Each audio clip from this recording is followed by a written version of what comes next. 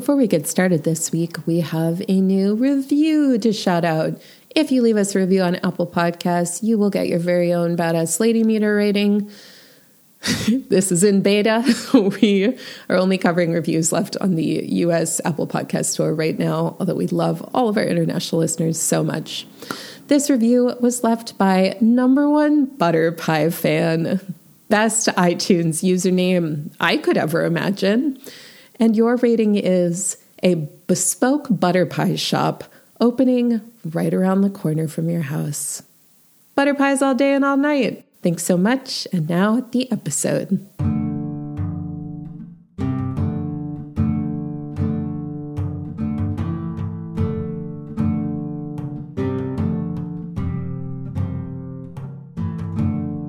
Hello. Hello. I'm Grace. And I'm Madeline. And we're Dragon Babies. Dragon Babies. We reread our favorite YA fantasy classics and discuss why they may be even better for adults. Yes. This week, Wyrd Sisters by Terry Pratchett. We're back to the T-Pratch. So, Terry, this is technically not a YA book, but it is personally YA because when I was a YA, I read and loved this book. When I was a YA. If you look at our catalog, you'll see that there are quite a few books that fit this category, but that's because it's our podcast. And here we like to be nice and egocentric. We are redefining the genre to fit our personal needs. And it's not... This is also totally acceptable as YA literature. Yeah. And there's a few bits that... like dirty jokes that YAers might kind of go over their heads, but there's nothing that's really inappropriate. Totally. I maintain that the Discworld books largely can be read by a pretty broad age range. Yeah. You just get different things out of them depending on how experienced you are with fantasy literature. Yeah. And then they're so referential in so many other ways too that I feel like when you're a kid reading the Discworld books, it's so fun because when you do figure out a joke, you're like, yeah, now I know it. I'm smart. We're together hanging out. This is so fun. I just love Discworld so much. Yeah. And it's been quite a while since we covered a Terry Pratchett book. This book was published in 1988. It is the 6th Discworld book, and it's the second book in the Witches sub-series, because within Discworld there are series that are grouped around particular characters, and the first of the witch books is Equal Rights, which has Granny Weatherwax in it as the protagonist, essentially. So and witches here we get a wonderful trio of leads, which I just love so much. Yeah, I don't know how I'm going to choose my badass lady, except I know who's my badass lady. You know, the great thing to have a glut of badass ladies is never a problem. Yeah, truly. That's interesting to know that the witches featured so much in his earlier writings, because I know that he wrote dozens and dozens of books in Discworld. But it also makes a lot of sense because they are kind of a fundamental part of the Discworld mythos. Yes, I think establishing the two primary magical schools and powers, and when I say schools, I don't mean literal schools, because there is no witch school. Right. There is a wizard school. So establishing the wizards and the witches early on, I think, is really important for the direction that Discworld goes in. Mm-hmm. And in my opinion, this book is the first Discworld book that's really beginning to establish what Terry would go on to do with these books, which is laying down the foundations of how the different kingdoms interact with one another, how the different groups interact with one another and the different races, a higher level skewering of social structures and politics and bureaucracy. But then at the same time, so many gentle winking jokes about the characters that fill those systems. Yeah. reading this book, I was just thinking a lot about how Terry Pratchett has this very special brand of kind satire. Yes. Where he's really never cruel. That's a good point. He can be cutting, definitely. But there's really, with the exception of like outright villains, like the Duchess, for example, right. who I do want to talk about later. Pretty unsympathetic. Yes. Pretty one note.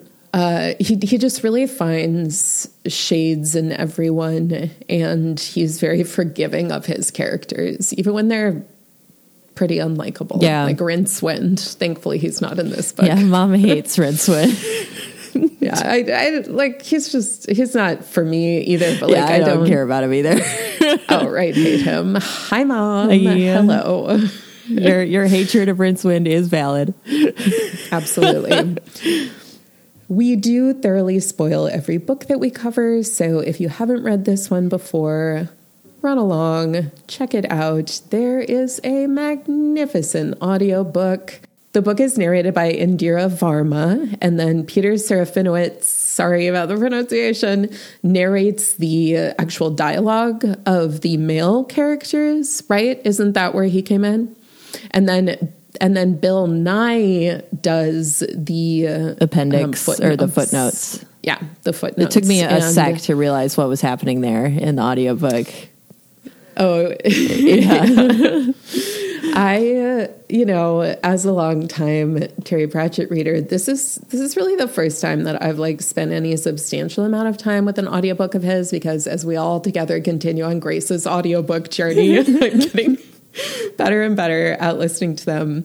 And this one I just really adored. I was wondering how they'd handle the footnotes, but having a separate voice actor come in, and also the little like doo-doo-doo music that plays at the beginning and end of each one, I thought was really funny. And Indira Varma did an amazing job, especially with all of the dialogue that is the three witches talking to each other. It was really, really good.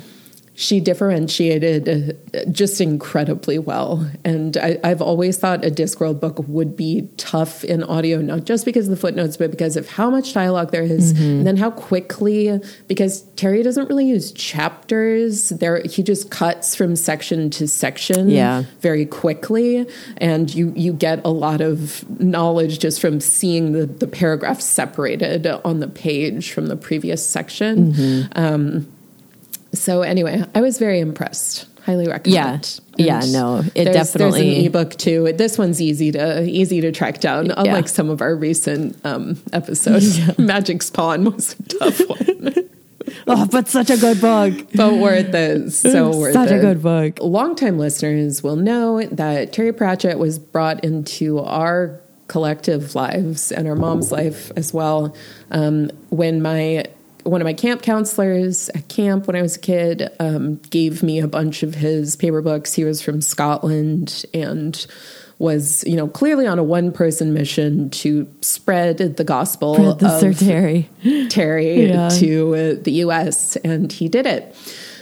And this was not among the initial books that he gave me. He gave me like maybe the first 5, because I know I had Color of Magic, Equal Rights, Mort. Anyway, this one we didn't get a copy of until we started purchasing our own Pratchett. So the edition that I just feel like Terry Pratchett is such a shared thing in our family, had was a 2001, I believe, Harper edition. I don't have it with me. I cannot check. It's really hard to get cover artist information on the internet for specific editions, unfortunately. And we're going to look at both the edition that I had as a YA and also the cover of the audiobook, because I think it is a rather good one. And as you know, I am obsessed with the bizarre ways in which audiobook covers are designed. Yeah, and this one's actually one of the better audiobook covers I think I've seen. Okay, the original copy, it has a black bar like towards the binding, and otherwise is purple. And in the black bar, which is like fading from purple to black, there's like little broomsticks like going down, which I like. And there's like block text on all of Terry Pratchett's books. His name is always like Terry Pratchett. It's always the biggest words on the cover, which I get, because if you know him at all, that's the people that they're trying to find, because then those people be like, yes, buy this. Yeah. And then it just says, oh, Terry Pratchett, author of Snuff. And then the Washington Post Book World says, superb, in all caps, period. And I like the text that they use for the Wyrd Sisters title, too, because it's like, kind of fun. It definitely looks witchy. And then these fonts are consistent across all of the Discworld books published by this publisher. Okay. Well, they're good fonts. I like them. And then the central graphic on this cover is a black cauldron with a roaring orange-yellow fire underneath. And then we have sparkles coming out the top of the cauldron, kind of like the spell is being completed or whatever. Like, it's sparkly sounds, tinkling, whoosh. And then there's 3 black traditional witches' hats hovering over the cauldron. So it's evocative of witches cooking, witches cooking, witches brew, rather than depicting it. Altogether, yes. I think that this is a cohesive and pretty good cover. It's not my favorite style. I prefer more of like an illustrated drawing type feel.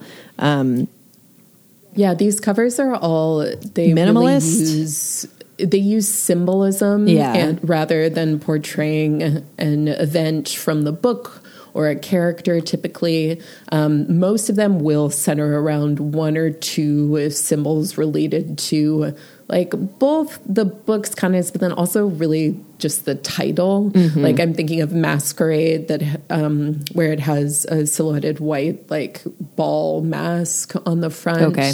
But I think they're very like pop art kind of focused, where it's like we're telling you this book is a winking and funny. Like you can tell that there's, nods being made to traditional fantasy, but it's being done in this like sleeker, like broad audience appeal way. You know what I mean? And then also, I think part of the reason they do this is because they have so many Discworld books to incorporate, like put into this sort of branding. And they're taking up a lot of the cover with text, not a lot of room left for a graphic element. Yeah. And so this is a nice way to make these editions consistent with one another. And this is just like so 2001 book cover to me. Definitely. Yeah. It looks like it should be in an airport bookstore. Yes. It's like, hey, you got a few hours. Like, let's have some fun together.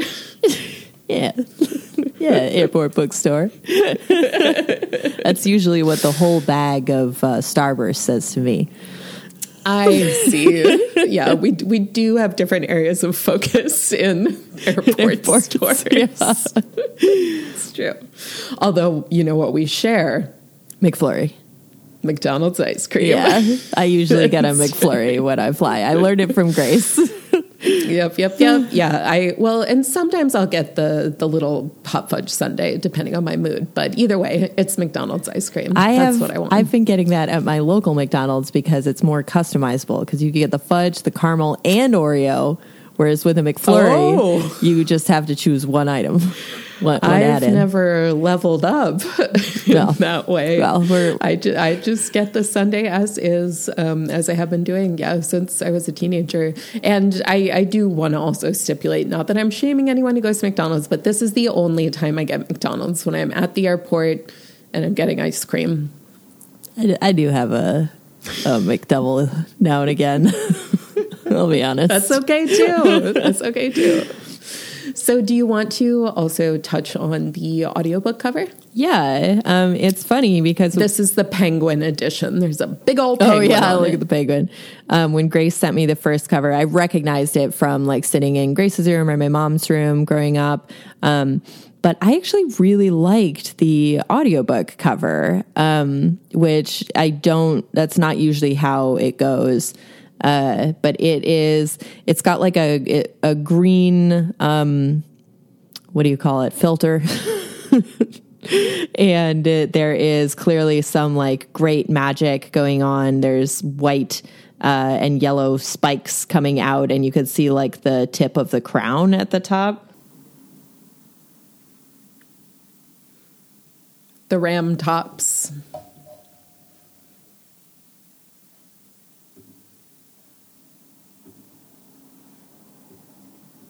Like the green filter, I think, makes it seem more like, magical, spooky stuff is going on. Mm-hmm. And then in the foreground, there's a lot of people like shielding their eyes as if like from the light. And there's the fool over to the side looking like a scarecrow. He's just like a little figure standing up there. And then you can see the witches in the middle are the ones like actively engaging with the force. And off to the side, maybe like the dwarf, maybe Tom John. I mean, Tom John's got to be in there, but everyone's in shadow and we're looking at them from the back, so impossible to say. But you can clearly tell that these are the characters of the book, and not just from the Fool, who is easily the most obvious. Yeah. And he's also the only one facing us, which maybe makes sense. He does become king by the end of the book. But you can tell from the witches that on the right is Magrat, in the center is Granny Weatherwax, and on the left is Nanny Ogg. Yeah. Just by these really small characterizations.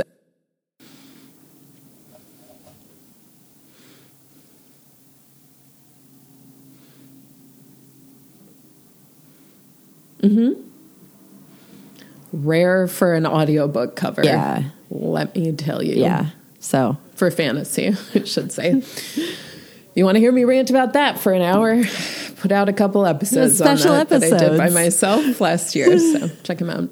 So now we will get into, I'm going to keep it pretty brief. Terry Pratchett plots are always tough because there's constant cutting from one group of characters to another. There are often metaphysical things going on that you can't quite explain. There's typically some kind of world-ending event threatening on the horizon. This book is actually smaller scale than a lot of Discworld books in terms of the threat, the antagonist, the level of chaos is just slower, which is a funny thing to say because the witches literally move a huge chunk of society 15 years space-time forward in time. Wyrd Sisters centers around the titular Wyrd sisters, Granny Weatherwax, Nanny Ogg, and Magrat Garlick. They are three witches of varying age, wisdom, experience, sentiment toward mankind. And they are meeting, just like in the opening of Macbeth, at their little witchy summit around a cauldron. Yeah, lots of Macbeth references in this book. Macbeth, Hamlet, and King Lear all feature very specifically and prominently. Yeah, which makes sense because this book is about the theater. Yep. The witches are just having their regular meeting. They're kind of forced to do it by Magrat, who is the youngest of them and is very interested in being a sort of I don't want to say stereotypical witch, but she wants to hold to the traditions, and she feels like they should all be looking a little more occult, and that they have to have a coven, and the cauldron needs to be lit, and that this is all very important for the sanctity of the thing. Whereas Granny Weatherwax and Nanny Ogg have both been around a lot longer. Nanny has really, she has really lived life to the fullest in that she has had a bunch of marriages, so many children that they're part of the Ramtops. Like almost everyone's related to her in some way, like through marriage or birth. She made her own clan. Yes, exactly. And then Granny Weatherwax is the like de facto leader because she has the most, I mean, I don't really want to say power because power is a complicated concept. It's something that's really like shared between all of the witches. It's very communal, but she definitely has the most logical approach to how to resolve problems. And she has the most gravitas. Yes. And I mean, she has the most experience with solving problems as a witch. Okay. Yeah, I'll just put it that way. Meanwhile, the kingdom that they live in, Lancre, which is in the Ramtop Mountains, it's a small kingdom. It's remote. Not a ton going on there until now because the king has been murdered by the Duke. Stabby stab. So that he can take his... Stabby stab. So that he can take his place. As he has been persuaded to do so by his mean wife, the Duchess. Because ladies are just the worst. Let me tell you. It's like a Trunchbull kind of figure. Yeah. The king who got murdered is stuck there as a ghost because he wasn't ready to go. He doesn't feel like he can pass on. And he's also really bored haunting the castle. And Death, so he decides... Death makes his first of 2-3 cameos in this book at this point because he like comes to tell him that he's become a ghost. Yeah, and not really offer much advice beyond that, although the king is trying really hard. And Death looks at him and is like, oh, yeah, you're not done. But then is like, okay, bye. Yeah, bye. Have fun with your unfinished business.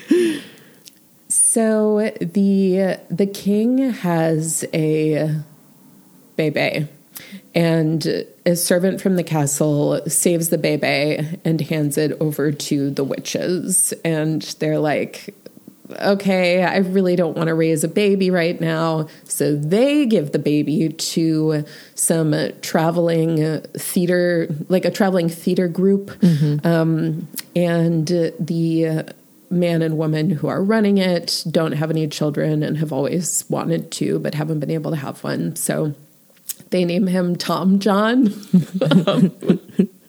and give him over. Because they can't agree like on his name. So they name him Tom John, which is... I do love the name Tom John. It's a perfect name for a mummer. I'm Tom John. It's perfect for a very talented actor, as we find out later. Yeah, they accidentally give him gifts that, or purposefully give him gifts that will lead to him being an excellent actor. Yes. So some time passes, and the Duke is really not enjoying being king. He hates the kingdom. He thinks it's very wet and cold and difficult. And he doesn't want to follow in like the typical monarch's path. He like alternates between wanting to basically just like get rid of everyone so that he doesn't have to deal with the kingdom and its inhabitants being unhappy with him as a ruler. And then also just descending into madness because he is haunted by his murder of the king. And it's all he can think about. And then the king's ghost is also literally haunting the castle. So that's not helping either. Putting salt in his porridge. Salt in his porridge, and just generally, bothering him to the best of his ability. He's not the best ghost, though. Yeah. He's not able to do too much. What he does do is lure Nanny Ogg's cat into a room and trap it in there so that the witches will be forced to come to the castle because the king is like, I seem to have a feeling that a witch could help me with all this. Yeah. the witches are like temporarily imprisoned. There's an incredibly funny scene where Nanny Ogg is just like really curious about all the torture implements and like really enjoying herself. Which is amazing. What's her cat's name? Grebo. What a fantastic name for a cat. Through trapping Grebo so that Nanny will come get him, the king is connected with the witches, and he kind of lays out the situation. And the witches are realizing, too, that there's a lot of unrest in the kingdom, and the Duke is also really invested in turning the populace against the witches because he thinks that they know that he killed the king, and they do because it's pretty obvious. Very obvious. The Duke also is in the constant company of the fool, the royal fool, who witnessed him murder the king. And because of this, he feels like he needs to keep the fool really close. He basically makes him like an advisor. I mean, the fool is actually acting as king because he gives him everything that he should be doing things like chopping down a forest and calling it agricultural improvement, and salting the earth is environmental measures. Like, really great stuff, great commentary on government. And it's interesting because the Fool is the first card of the major arcana in tarot because he symbolizes the beginning of the journey. So I just thought that was an interesting parallel because he does end up as the king by the end, but he starts out as the fool. Yes, and he's a reluctant fool, which is also very interesting. Everything that we get about the Fool's Guild and Fool's School and how brutal and unforgiving and violent it is, and you're not allowed to create your own jokes. Instead, you have to memorize the numbered, approved fool jokes that have been carved out throughout time. And he's actually very, very smart, and he's constantly saying things like, "Nay, nuncle, tarry, prithee," because he's just trying to hide in the fool's mask. So the fool is helping the king try to create propaganda against the witches,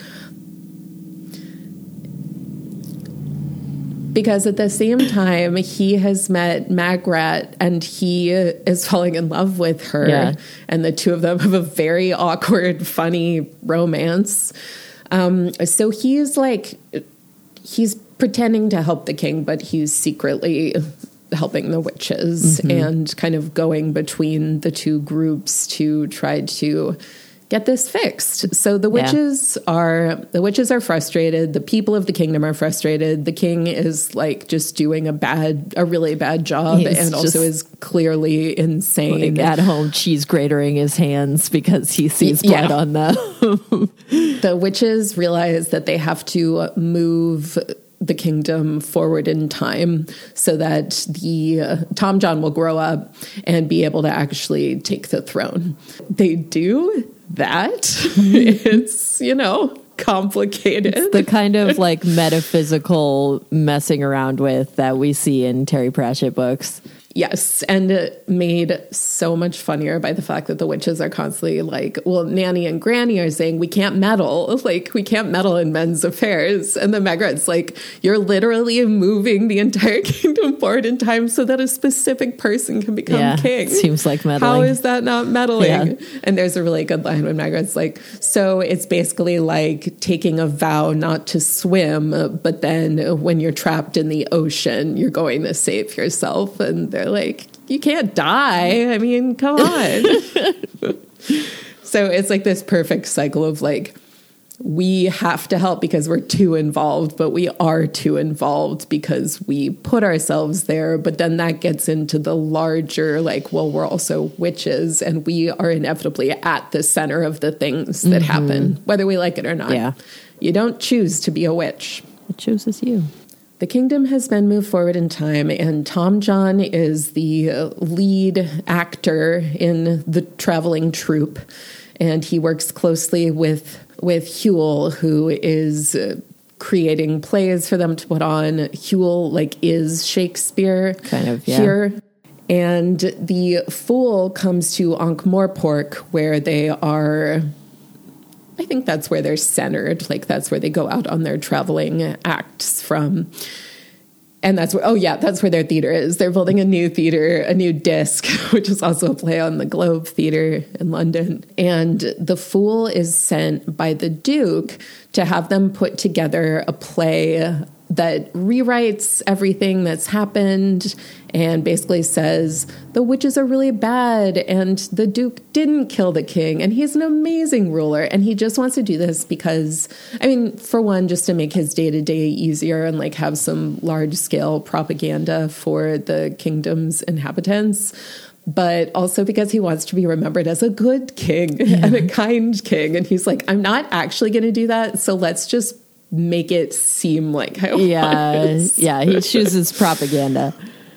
Yeah, everything is like layer upon layer of like reality and fiction. And so it's all very much a commentary on like how writing stories about history actually changes it, because which one do you remember? The thing that really happened or the one that was like jammed down your throats over and over again? Especially by the time that no one's alive who was there, then it literally, the reality is what's written in the book as far as like how like public opinion and understanding goes. Exactly. So, oops. So the Fool brings this story that they're supposed to put into a play and that Whewell has to write. And he writes it, but he feels like it's not perfect. And he's thinking more about how words have power and like, what are the words telling him? Whewell is constantly struck by inspirations and he's scribbling out like pieces of dialogue and then casting them aside. And Tom John picks them up and looks at them. And some of them are explicitly conversations being had between the witches in this book. Some of them are like rewritten excerpts from Macbeth. Like it's just all over the place. He's clearly connected to a higher playwriting power. The traveling theater company makes good on their promise to the Duke, the king. He gives them enough money for them to finish rebuilding their theater and even purchase a wave machine, which they've been very excited to get.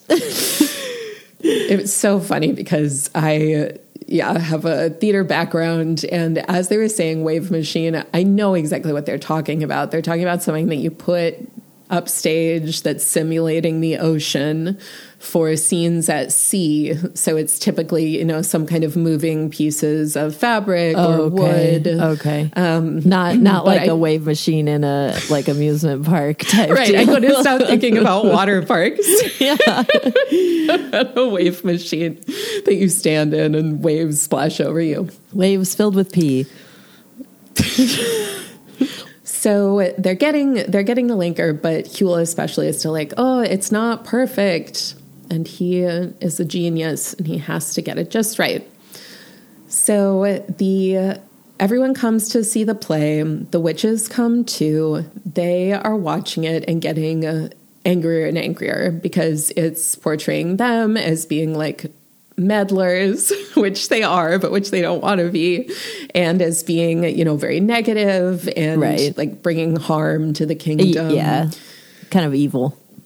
Yeah, and the Duke as the rightful king and like a great hero. The witches make the actors forget their lines, which isn't too hard because the play is already being really twisty. The words are trying to work themselves out kind of correctly. A disaster. Yeah. The play itself is trying to tell the truth. Like it has taken on a life of its own and is trying to rewrite the script during its performance. Yeah. So everyone's super confused. Like they're just standing on stage. There's an amazing moment where Whewell is described as uttering the stage manager's traditional scream of rage.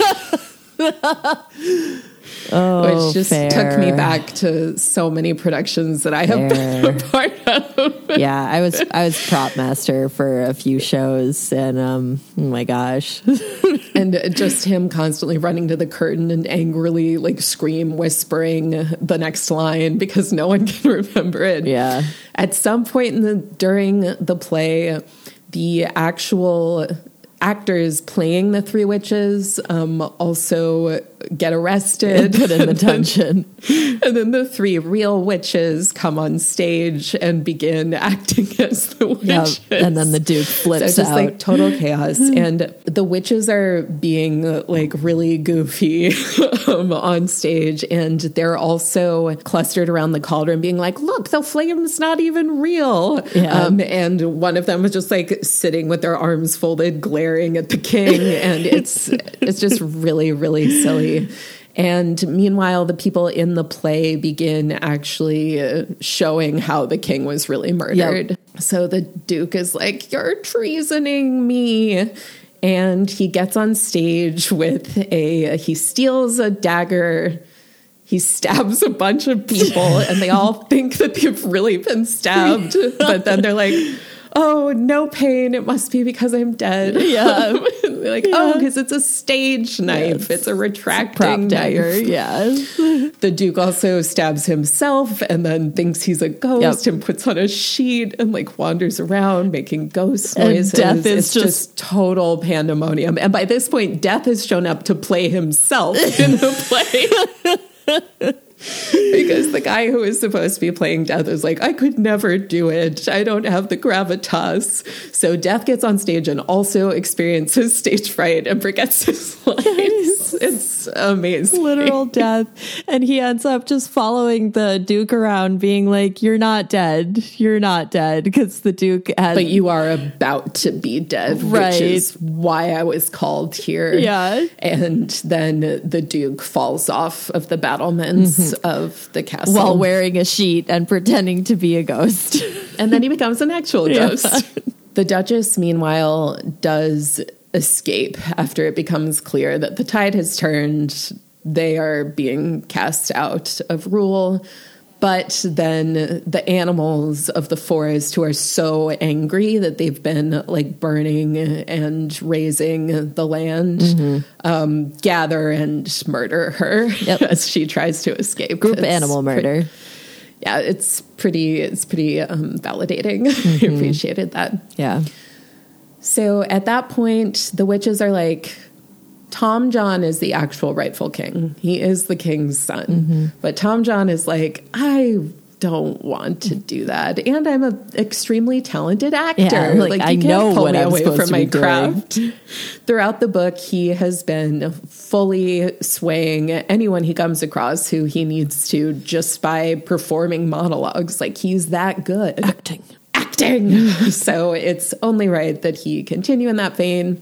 So instead, Granny is like, well, the fool is also the king's son. And everyone's like, whoa. And they decide that the fool should be king. And this happens kind of off page. We don't even really see it. I was kind of confused. The book, this is, and Terry loves doing this, for like a very important plot moment. It isn't really outlined. Like it's kind of just figured out by the characters. And we've seen throughout the book that the fool knows how to rule a kingdom and has a brilliant political and like social structure mind. So the fool is put in place as king, and Tom John decides to continue on with the theater. And Magrat and the fool, who never has another name, right? I don't think so. He's crowned as King Varence II, right? So his father's name. But yeah, the Magrat and the fool like have still been in a relationship. It's a little confusing how they end up. The fool does come to her cottage at the end as king, the king fool, but then just like falls asleep by her fire. So that's it. Yeah, that's the end of the book. And don't we find out that the king is actually neither of their fathers? it's the fool's dad who he's been talking about throughout the book, who was like never around, and his mom, who are their parents. Yeah. Yeah. Tom John's mom is the queen, the former queen. So they're half brothers. Okay. Because same he dad. hooked up with her. Yeah. Neither of their dads because is the former king. They're like, he was so charming. Like, he visited all the ladies in the castle, especially the queen. Yeah. So neither of them have, a right to the throne through the patriarchal line. But also the final message is it actually doesn't matter. And the fool is doing a way better job at governing than any of the kings that anyone can remember. Yeah. So they end up with like a decent leader of like functional government. Yeah. Which is what a concept. A lot for Discworld as well, where things tend to be very loosey-goosey on a macro level. On a micro level, they work pretty well. Like with the Thieves Guild and governance of stealing in Ankh-Morpork. Yeah. Old and new impressions? I had not read this book. I like that you've amended it to I had not read this book, which is more accurate than I have not read because this book. Because as of now, I've read this book, but exactly not when I was a youth. No, I didn't read very much Terry Pratchett, or none at all until I was older, because since my mom was into it and since Grace was into it, I've kind of pegged it as like too grown up for me. 3 years is not a lot now, but it seems like a lot when it's like a bigger percent of your life. Yeah, for sure. And also I definitely need, like audiobooks are so helpful for me because I have a lot of trouble focusing on, like sustained reading. So I think that it also makes these books more accessible to me, because they really like jump around and there's just so much material there for you to kind of get distracted and lost in. So since the audiobook does the work of keeping going and I just keep listening, it really assists a lot. But I like this book a lot. Sorry, go ahead. Can I say one thing really quick? On the audiobook note, I think a lot of Pratchett's conversations and jokes are also funnier heard than read on the page. Although there's also a lot of like textual humor. Like, for example, just the look of death's sentences on the page where he speaks in all caps. Yeah. And the fun of the footnotes. So like, I think they're really special, both read in book form and listened to. Yeah, for me, it's literally just like an accessibility thing. It's not that I like. No, I know. Like I'm just saying. I'm just saying for everyone listening that they have special treats in both formats. Yes, I like seeing all of the little bits of fairy tale mythology from all over the place that end up in Terry Pratchett's book. And the whole it being like a sort of different reality, I think works really well with the influences we see, because it's like, okay, they still experience a lot of what we experience in our reality. It's just reduxed, like it's different because it's like, totally different reality, totally different like building blocks of that reality. And I like the magic system in general in Terry Pratchett's books. I think he does a pretty good job of making it seem cohesive, yet very multifaceted. And unknowable at the same time. Yeah, exactly. I know I've used the word chaotic a few times, but like Discworld is so chaotic because there is so much loose magic floating around. Yeah. And that's one special thing about the Ram Tops too, in particular. And it is very like, if you know about like chaos magic, like it definitely feels like that, like Grace says, because there is so much ambient magic that you can like direct to your own purposes. Which also makes me think of Spindle's End by Robin McKinley. Yeah, totally. I think Spindle's End vibes for sure. And I think it's very interesting in his universe as well that we have very clear delineation between like patriarchal magic and matriarchal magic. Like if you're the two ends of the gender spectrum that are masculine and feminine, and the masculine one, very hierarchical, very white man, very like academic and very well researched and laid out, and to like the chosen ones that get to go up in it. Otherwise, it's very gate kept. And then you have the women's magic on the other end that is natural. It is much more. It's much more about relationships and it's more intimate. Yeah, it's more in that sphere of like quote unquote women's magic where it's like healing focused, but like extremely powerful at the same time.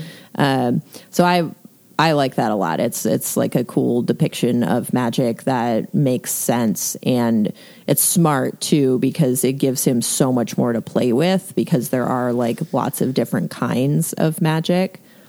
Totally. Yeah. And then he's also creating different like social classes within those two worlds. And then that creates tension when bumping up against the quote unquote regular people who also live in these kingdoms. It's just ripe. Yeah. Yeah. And then of course I love all of the witches.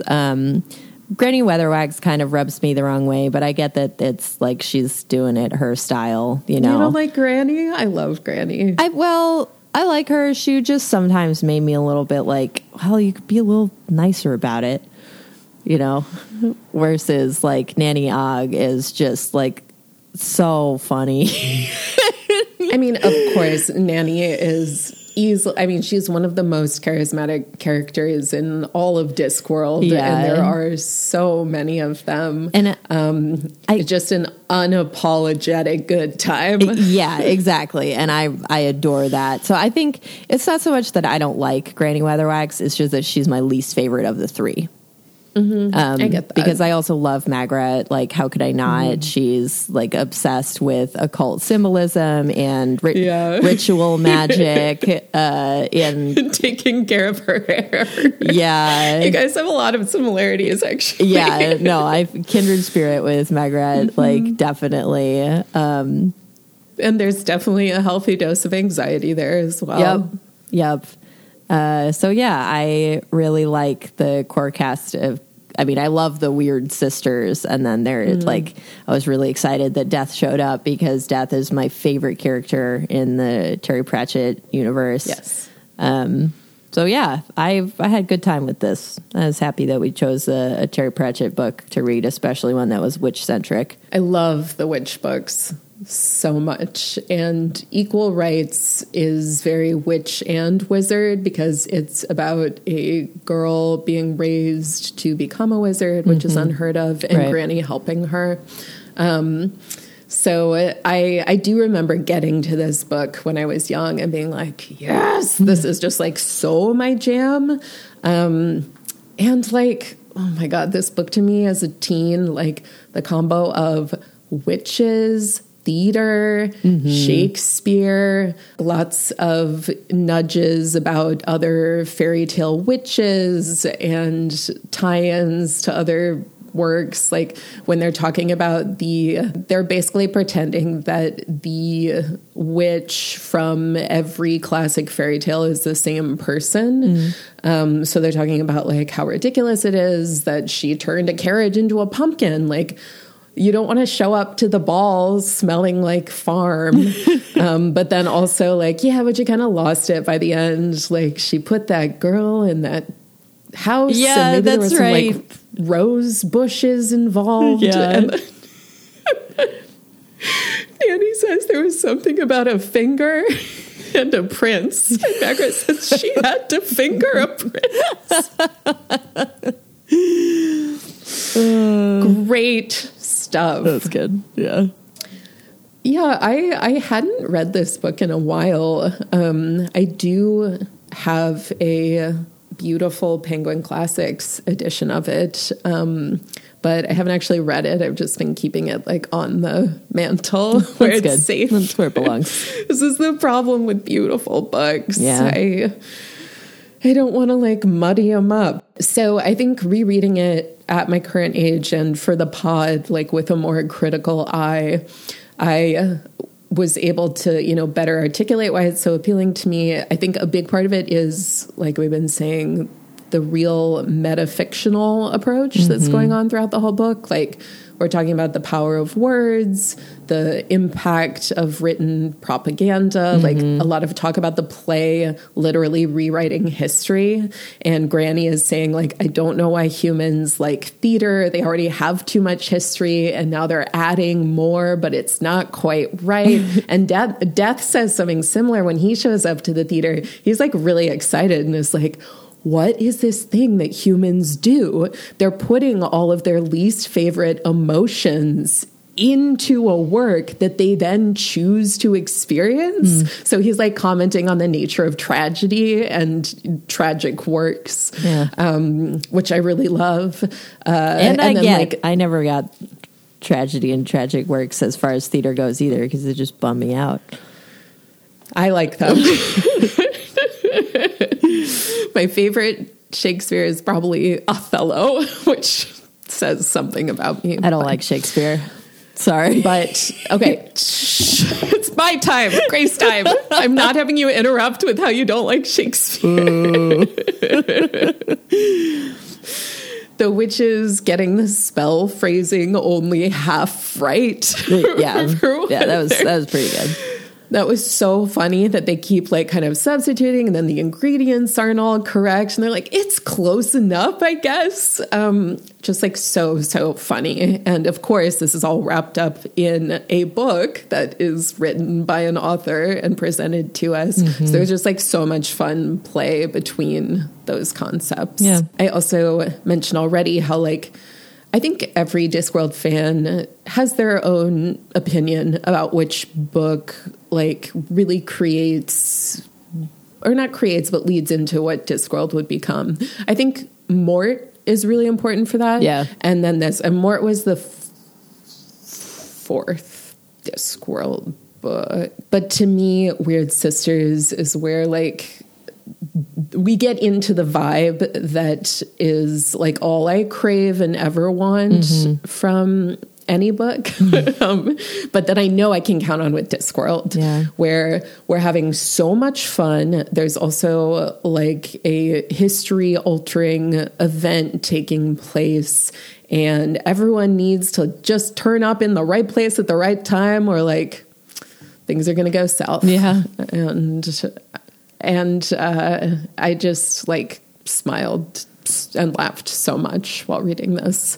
On the satirical level, a true skewering of monarchies, such an obsession with rightful kingship throughout, but we get a king who doesn't actually like the kingdom or want to be the king, but he is the rightful heir, even though he also killed the king. But then he is succeeded by a false king who's going to do a much better job than he was doing. Right. And the act of becoming king made him insane. Yeah.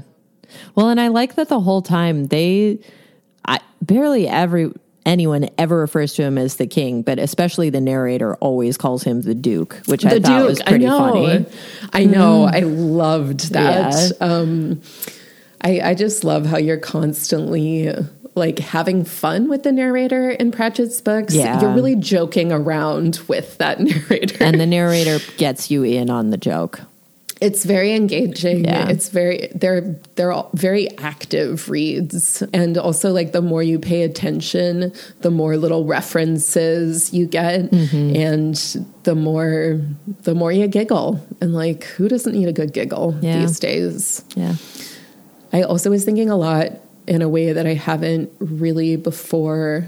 Well, we've talked about and thought about together and separately how Terry Pratchett writes characters so beautifully, but he also writes women really, really well in a way that a lot of male authors don't do a good job of. So much of this book takes place in like a quintessentially female private space as well, with these conversations and spells that the three witches are putting together. And in Discworld, being a witch and being a woman are synonymous in a really cool way. I think it's connected to, you know, them saying you don't choose to be a witch. Like Magrat's talking about the fact that her mentor, like came to the village she lived in and, you know, looked at all the kids and was like, yeah, it's that one. She's a witch. Yeah. Like, come on, let's go. Line them all up. And then there isn't this delineated path like with the wizards where you're going and taking classes and studying from important books. Like you're just going to get out into the world and do your best to not even shape things, but like allow the flow of life to continue in a healthy way. So I like that. And I like the different experience of being a witch that Granny, Nanny, and Magrat all offer. I appreciate that they're allowed to like have romantic relationships and that Nanny has her family who is almost like her own army. Like every time there's a need for like some grunt work or someone to like take care of something, she's like, oh, my Sean can do that. or like, you know, a daughter-in-law, just like call upon the Oggs. Exactly. They're all there.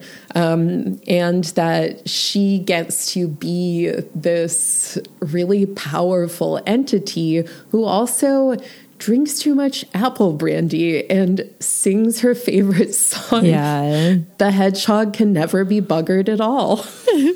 Has this gnarly old cat that she loves, and that is evil. She's such an individual, and really all three of them are. Like, Granny does hew the most closely to, you know, a stereotypical stern elder witch. But I think one of the reasons I love her so much is that she doesn't have it all together and know how to do everything, but she has to kind of put on a facade that she does for it to happen, if that makes sense. Fake it till you make it. And also... Exactly. And also to, you know, gain the confidence of the other witches so that they feel good about what they're doing. So she's like the driving force behind them being able to succeed at any of their workings. And, you know, I relate to Granny, I guess, in that way. The scene where she's flying her broomstick, the spell required her to fly around the whole kingdom in one night, and no one broomstick can do that because they have to be recharged. That they have to like they have to be filled with magic. Broomstick, yeah. So then the other witches fly up to her and she like jams into them and pulls the power out of their broomsticks so that she can keep going. The narrators note that Granny didn't start flying until later in life, but she took to it well and then expected everyone and everything else to just get out of her way whenever she was on her broomstick. And that included mountains. It was like, yeah, like, screw them. You know, you have a job that you're doing. Just like I'm trying more and more over time to embody, I will not move for you. You're going to move for me because I've moved for way too many people and things in my 35 years of life. So yeah, I feel that. So I appreciated that. Yeah. And then Magrat's just like such a sweetie. She's our relatable queen. Yeah, I love Magrat. As you touched on. You gave her some good. Yeah. You gave her some good love. And then the last thing I want to mention is that I really enjoy as an adult, which I know you hate, are all the Shakespearean allusions. I don't hate Shakespeare. I just am not part of his hype train. I think he's got enough people on the train, so it's okay. Yeah, exactly. He does not need me. But I do love Shakespeare, and I appreciate being able to reread this book critically and really enjoy the different passages that are cribbed directly from different plays. Wyrd Sisters, the title, is lifted from Macbeth. Yeah. But then I also thought it was so funny, and I hadn't really appreciated this before, how people keep trying to have Macbeth's dagger line, like, is this a dagger I see before me? That was pretty good. And every time someone says it, the other people around them are like, duh, it's right in front of you. Like, no one will go along and allow for the drama. And there's another moment where Huel is talking to Tom John's dad, like the head of the traveling theater, and they're talking about him going off on this trip to Lancre to put on the play. And his dad is like, I shan't see him again. And Huel's like, it's just for the summer, man. Yeah. And he's like, you totally ruined the trauma of the moment. I had just gotten it right. It's so good. Even the characters of the book are doing their best to live out like the heroes of their plays. Yeah. And then Hamlet, we have the ghost and the assassinated king and like the constant monarch confusion. And then from King Lear, we get the exiled king losing his mind with a fool accompanying him. And the battle speech, the like rousing speech that in the bar, Tom John uses to stop a riot, which I really appreciate. We can talk more about the bars during Pretend Food. Okay, so we've already covered magic systems pretty thoroughly, I'd say, which makes sense because this book is all about magic. Yeah. So let's go to animals, just like animals in this book. Animals in the book. King Grebo, as Grebo, I affectionately call him, is so magnificent. Yeah. He is the father of like every cat in the Ramtops in the same way that Nanny is like the mother or mother-in-law of everyone. They have such a... I always think of Grebo as like the embodiment of the, you know, powerful, darker side of Nanny. Like they have such a connection. And I love that throughout the book, Grebo is confused when anyone else like talks to him in an at all nice way. Yeah. And the narrator says, usually everyone referred to him as, "Oh, fair out of here, you little bastard." Because he is constantly being bad. And I love getting his internal monologue when he and the fool are in the forest and it's like the dark, scary part of the forest. And it's like Grebo had always thought this was one of the most interesting bits. He's like sinking his claws in the fool as like head to communicate with him. Yeah. Amazing. He's the inciting incident for the witches like really getting involved in the larger machinations that take place because he gets stuck in a room. Nanny is like, he always comes home. Yeah. Like, I know he's out there wreaking havoc, She but he goes to always find comes him. back. Yeah. And I also love the concept that Grebo is like ageless and unknowable. Yeah, it's like at one point the narrator describes something that happened in his past decades ago. And, you know, we can speak from experience, like having known some ageless feeling cats, like the types of cats who are like, we'll be here. Yeah. Regardless. Yeah. If we just add in that little pinch of fantasy, then we can arrive at a Grebo level cat. I think my cat Animal could have reached Grebo status if we were in a magical world where she could be prolonged, because by the end of her life, like she was very raggedy, but she was still, you know, propelling herself forward. Yeah, she's still hanging in there. Much like Grebo. At least Grebo isn't spurting blood out of his ears. That was pretty tough. Harder to deal with. Pretty tough. Okay.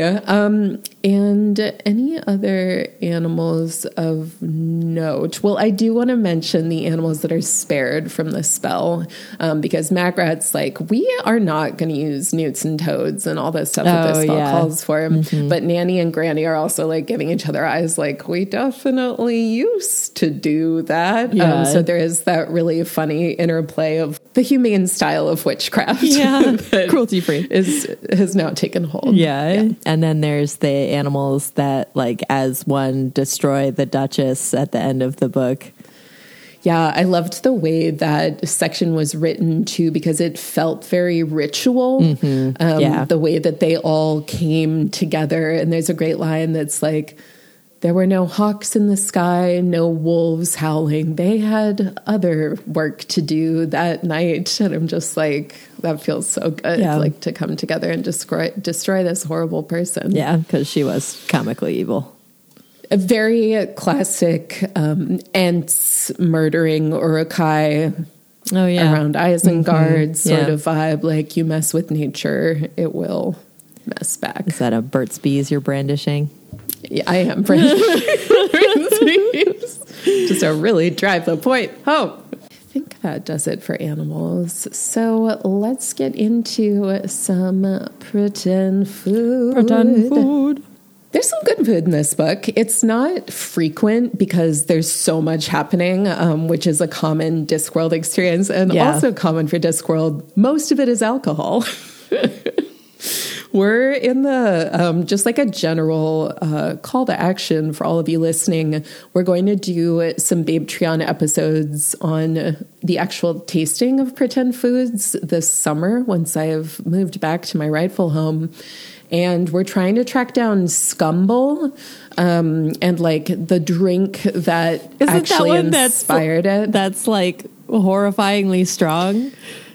It's used to take varnish off of houses. Just put rubbing alcohol and some green food coloring. Well, there is a particular drink that Carrie based it on, which is like old apple cider made by small farms. So it's something that's like hard to replicate. Okay. Anyway, if any of you have ideas about Scumble or have had something that reminds you of it, let us know. I've got some leads out, but it would be good. We're gonna end up having to buy like a cask to age it in. I'm not doing that. I'm not doing that.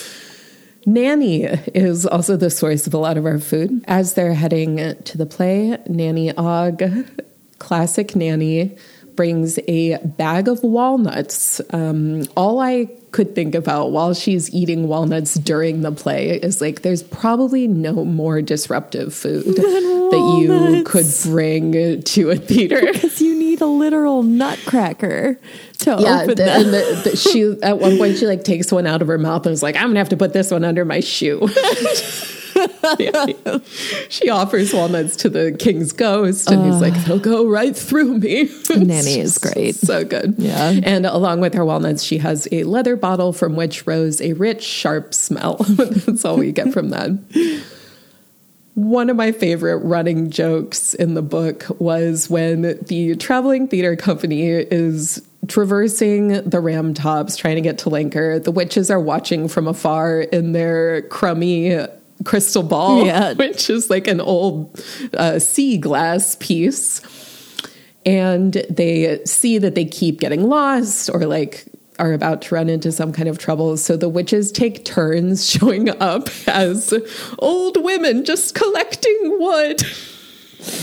Yeah. So that they can keep putting them back on the right path.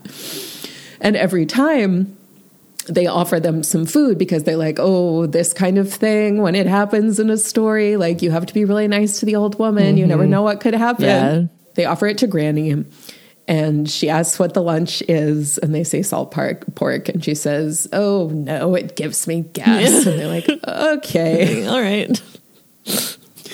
They offer it to Magrat. They say, would you care to share our lunch, old good miss? Like, they keep not knowing what to call them because they're clearly like portraying themselves as old women. Right. But they can't just be like, old woman. Yeah. It's only salt pork, I'm afraid. Meat is extremely bad for the digestive system. If you could see inside your colon, you'd be horrified. So Magrat responds. Okay. Thank you. And then like starts to go off on a diatribe about how they should be having seeds instead. Yeah. But then they make it to Nanny, the final one. And she says, you mentioned salt pork. There wouldn't be any mustard, would there? And they say, no. She says, oh, I can't abide salt pork without condiments, but pass it over anyway. And then she eats like all of their food.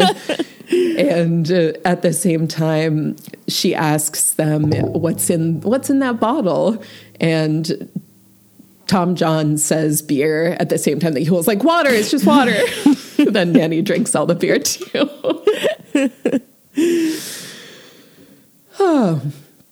Then when they are doing their spell, there is a note that says, round about the cauldron go, in the poisoned entrails throw. And Nanny's like, here you go.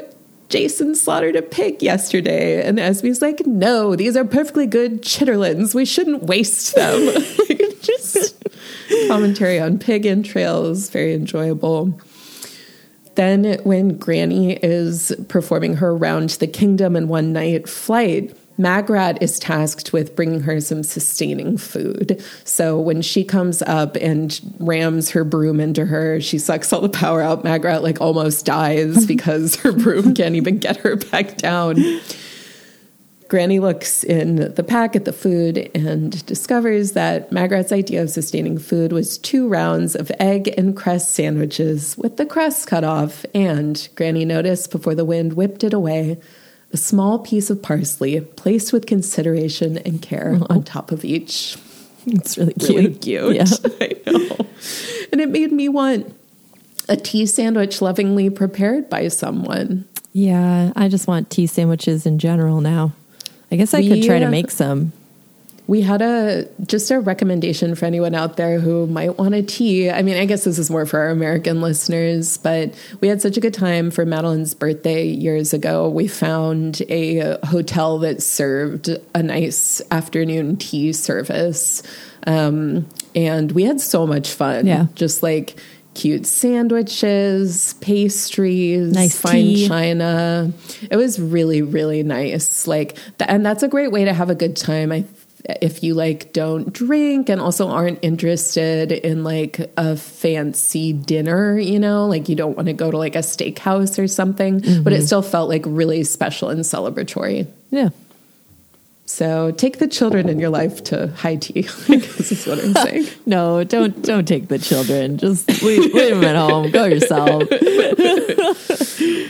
Then I want to touch on the fun had in various bars in Ankh-Morpork by Tom John and Huel. They start a brawl. Well, technically, the librarian from the university starts the brawl because he's there just trying to drink, and this really racist, rude guy who's being horrible to Huel because he's a dwarf then starts being horrible to the librarian because he's an orangutan, and that's not going to go well for you, my friend. Orangutans are scary. We respect them. And this is an orangutan who was once a man. Yeah. So he is even smarter and more capable, and he is gigantic. Yeah. And they can't even get a drink there, so then they continue on, and Tom John says, what about a troll tavern? I've heard about them. There's some down in the shades. I'd like to see a troll tavern. Huel says, they're for trolls only, boy. Molten lava to drink and rock music and cheese and chutney flavored pebbles. Rock music. I know. Molten lava, rock music, and flavored pebbles. It's wonderful. Yeah. They do end up at a dwarf bar, which Huel does not want to go to because the dwarves in Ankh-Morpork, when they're like off duty from their regular jobs, just take on very stereotypical dwarf roles. So they have, what's the joke name he says? Like Ramble Thunderguts or something like that, and are carrying around axes that they don't actually use. And all the tavern songs have lyrics that are just gold, gold, gold, gold, gold, gold, gold. They know what they want. Good stuff. And that's all the pretend food for now. Some Bye-bye. good pretend food. So let's select and rate our badass ladies. And I have a little addendum because she's not my badass lady, but I do want to comment on the Duchess quickly. I totally understand her as like a one-note villain, but there was stuff happening with her characterization that I feel like we see a lot in a lot of the fantasy that we cover now as adults and in like, you know, a more enlightened age. But I feel like a lot of the ways that she was described physically were like pretty transphobic. She had a lot of like masculine qualities. They talked about like hair on her chin. That's true. Her height, her general size, like her landing heavily, like kind of fat phobic and transphobic. Just like a combination. Yeah, and that's true. I totally get that, like that it was a common trope, and also Terry Pratchett is also always like poking holes in fantasy tropes, and like the wife of a duke who is very geared toward getting him onto the throne would often be described in this way. Terry just like heightens it all and takes it further, which is where we get into this kind of territory. But yeah, I just didn't love that, so I wanted it's important to note it. Yeah.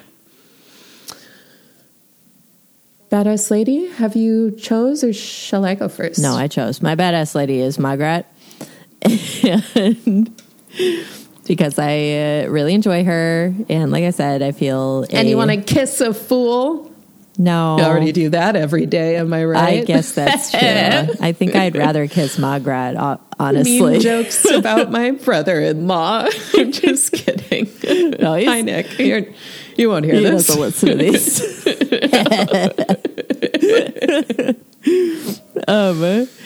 And my rating for her is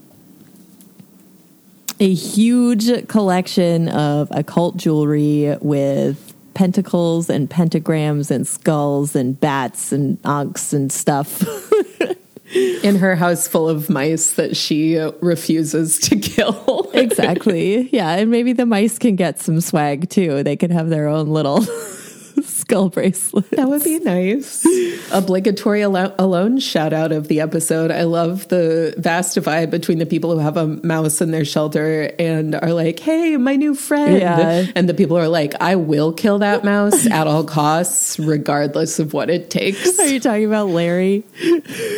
Oh my God. Yeah. Yes. But also we're watching season 2 right now, and you haven't watched that, right? I think I have, actually. That's the first one that Dave's in, right? No, I don't think so. Okay. Anyways. Although I'm always like very loose on their names. There's a guy from Minnesota who presents himself as like very like Midwestern, like sweet and light. And then a mouse gets in his shelter, and like every sentence he says from that point on is just one long beep, because it is only swears. And so mad at the mouse. He like has a night where it's a combo of he like smashes it, stabs it, chases it around the forest. I have seen this one. Yeah. It's nuts. Yeah. And then he's just holding the mouse corpse up in front of the Campbell, just like gleefully cackling that he finally killed it. He killed his enemy. It is wild. Again, watch alone.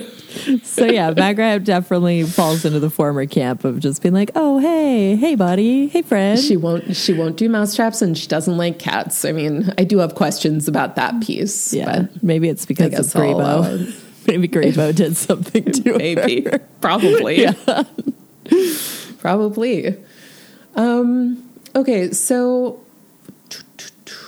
you're a badass lady. Yeah, it's really hard to pick. A part of, I don't know. I think I have to pick Granny, because I do feel that Granny is misunderstood, as I've been saying. I think she has felt that she's needed to kind of give her life over to her work in a way. I don't know if that's necessarily what she wanted, but it's, the role that she has taken on. I appreciate the extent to which she just does not like most people, and is pretty upfront about that, and also doesn't need a lover or a romantic partner, and is like, I'm just kind of going to do my thing. I also love when she resigns herself to the three of them drinking around a fire together, which is what Nanny is trying to make happen for the entire book. Yeah. And the other two keep being like, we shouldn't get drunk right now. Yeah. We're dealing with really important stuff and trying to move the entire kingdom 15 years. But then by the end of the book, they are just drinking and chilling. And I love that. Yeah. So my rating for Granny, gosh, it's hard to give her a rating too because she doesn't like a lot of things. My rating for her is a gorgeous, breakneck, terrifying broomstick course through the ram tops where the mountains will all get out of her way. That's great. Yay. Yay. And that does it for Wyrd Sisters. Thank you all so much for listening. I know a lot of you have requested more Pratchett, and we'll continue covering Discworld books till the sun burns out. So not to worry. Join us. It's just gonna take some time in between each one. Our next episode is going to be us continuing the Queen's Thief series ever so gently and slowly. So we will be covering A Conspiracy of Kings by Megan Whalen Turner. And I will say, if you haven't read this series before, I really, really recommend that you check it out. It's some of the best fantasy that we've read. And we came to it because of the pod, because listeners recommended it. Yeah, it's very good. So check it out. You can find us on our website at dragonbabiespodcast.com. We'll put some things in there that we mentioned during the episode, as well as both covers. We're on Instagram at Dragon Babies Podcast and on Twitter at Dragon Babies Pod. I have an Instagram. Sorry. Okay, that's all for today. My Instagram handle is Pig and Doodles. That's PIG, the letter N as in Nancy, DOODLES. Join me for Pig and Doodles. And we'll see y'all soon. I'm Grace. I'm Madeline. Until next time. Bye.